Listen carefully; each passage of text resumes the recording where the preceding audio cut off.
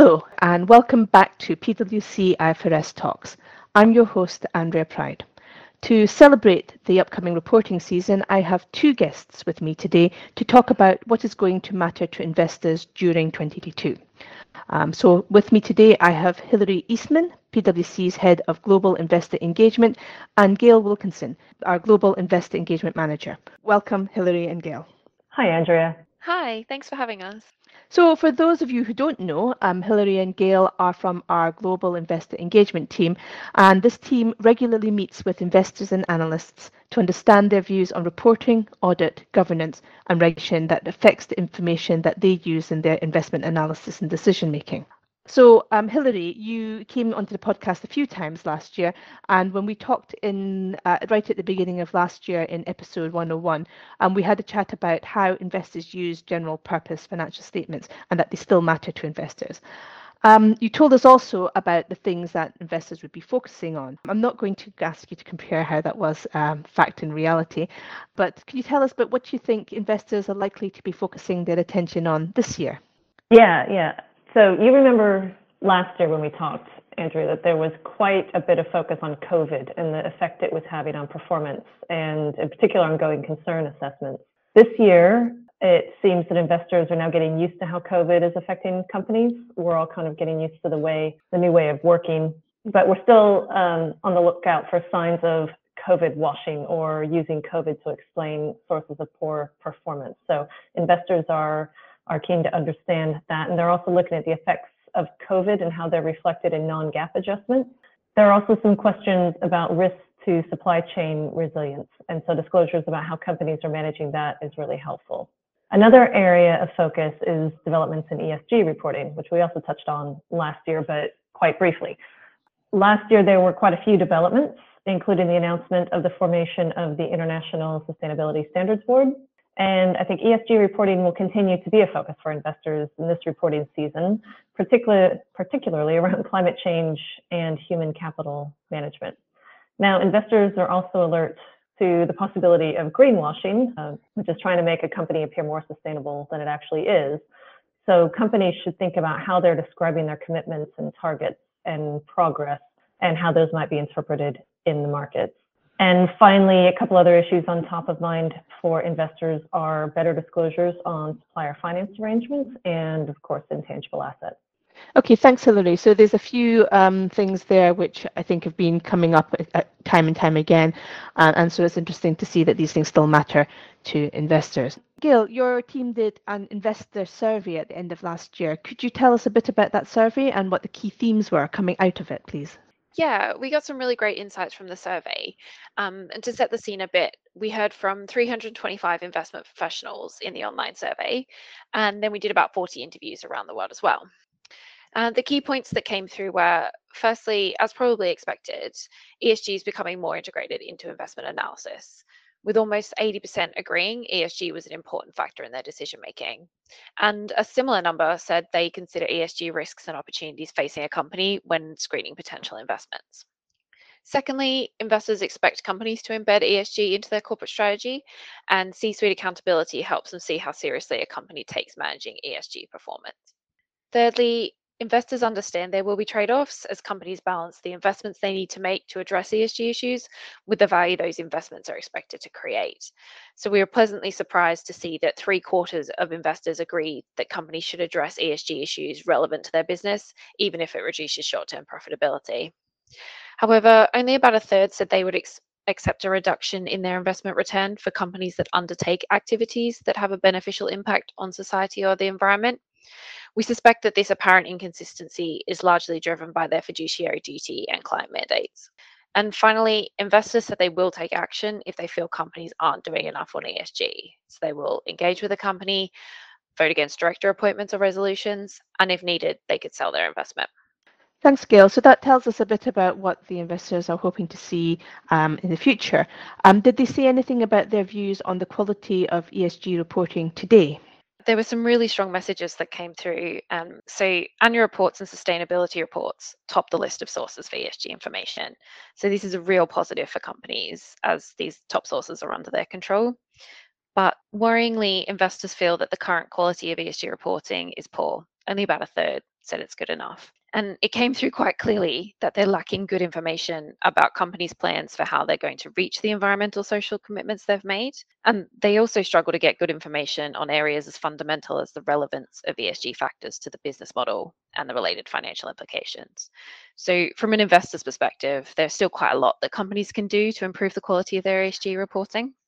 Okay, and it sounds that that's around the area of transparency and understanding whether or not there is in fact greenwashing going on, or whether the companies do have a good plan for meeting the targets that they've set. Yeah, absolutely. Okay, so Hilary, turning to you again, you mentioned earlier the developments in sustainability reporting, and Gail mentioned it too, and these were a big feature of 2021. So we had our Green mini-series, and we covered in several IFRS top issues around sustainability reporting. But what has been the reaction to these developments from the investor community? Overall, it's been really positive. And even with all the developments in ESG reporting over the past year, though, not much of it has actually come into place yet that's mandatory. So far, we're pretty much only seeing a lot of plans and a bit of voluntary reporting being taken up by companies. So investors are really looking forward to policymakers addressing the reporting and regulatory fragmentation that we're seeing in this area and making reporting mandatory and consequently, hopefully, more comparable and consistent for them. Okay, and I think a lot of the developments have been driven by the investor demand, so hopefully they will get what they want out of this. Gail, you'd covered this a little bit in your survey too, although it was before the official ISSB announcement. But before then, what did the investors say about this? Yeah, so the majority of investors said that they think it's important that ESG reporting is prepared using a recognized framework and that their decision making would be better informed if companies applied a single set of ESG reporting standards. So it isn't surprising that a number of investors, as you say, have publicly welcomed the developments around the ISSB, as well as the moves the SEC and the EU are making in this area as well. So I expect that they will be looking closely at the proposals as they are announced and will contribute to the consultation process. But with these moves, what that means is that there will be 3 sets of sustainability standards from the SEC, EU, as well as the ISSB. And we have heard questions around whether that is going to be confusing to investors and others. But ultimately, even if that's the case, 3 is still better than the alphabet soup we have now. And investors are hopeful that it will be like what we have today with IFRS and US GAAP for financial reporting. Once you can understand both and know the differences between the frameworks, you can make adjustments accordingly for comparisons. And we may yet see some alignment between these requirements in time. That's great. Thanks, Gail. Okay, so with the sustainability standards, obviously these will ultimately cover a number of items, but I think the first thing that the focus is on climate risks. So Hilary, could you tell us a bit more about the interest in climate risks and what investors are asking for in this area?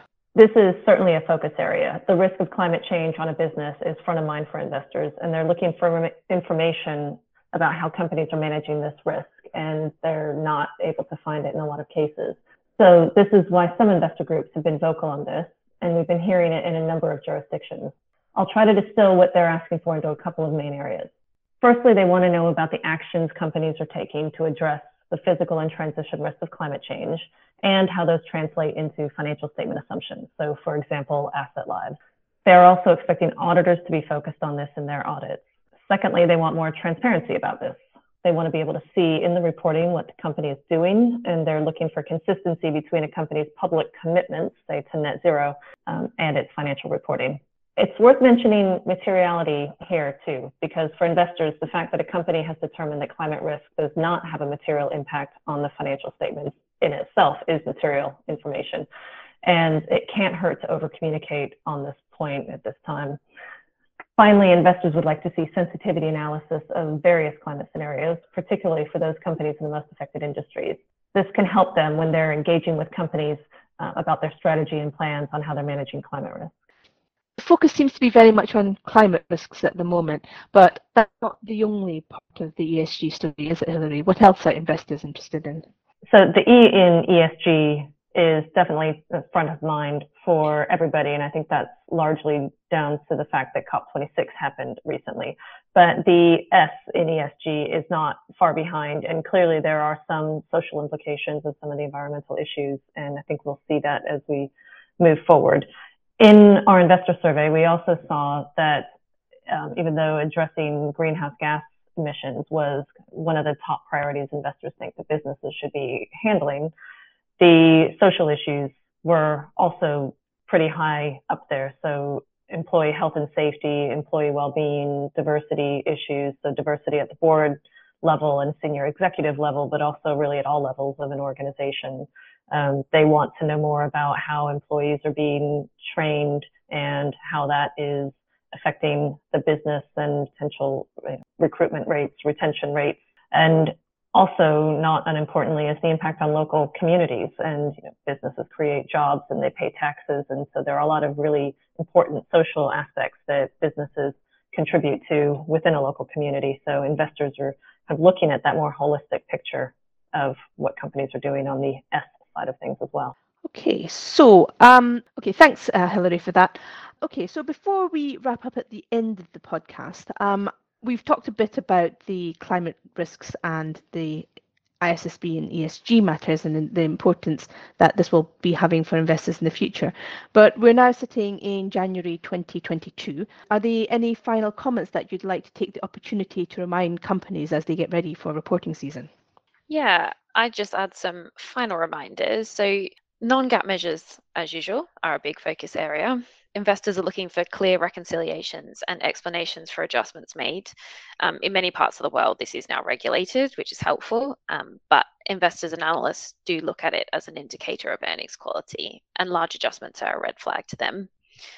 Secondly, highlight the importance of transparency and disaggregation. Investors don't like it when companies have large other balances. And finally, of course, simply following good practice in reporting generally, so being transparent, ensuring it's clear and balanced, and avoiding disclosing boilerplate information. Those are some really great points. And in addition, for ESG reporting, we found a few recurring themes in our survey that might be helpful reminders for companies this year end.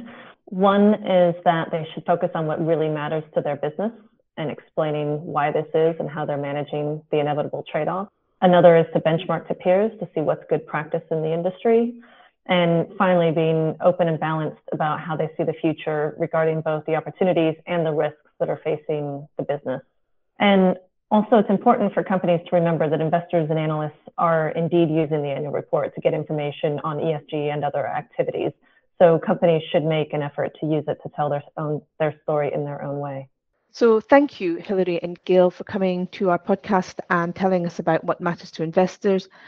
And to all our listeners, as always, thank you for listening. Stay safe and happy accounting.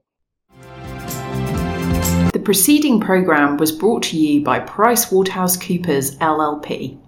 This content is for general information purposes and is not a substitute for consultation with professional advisors.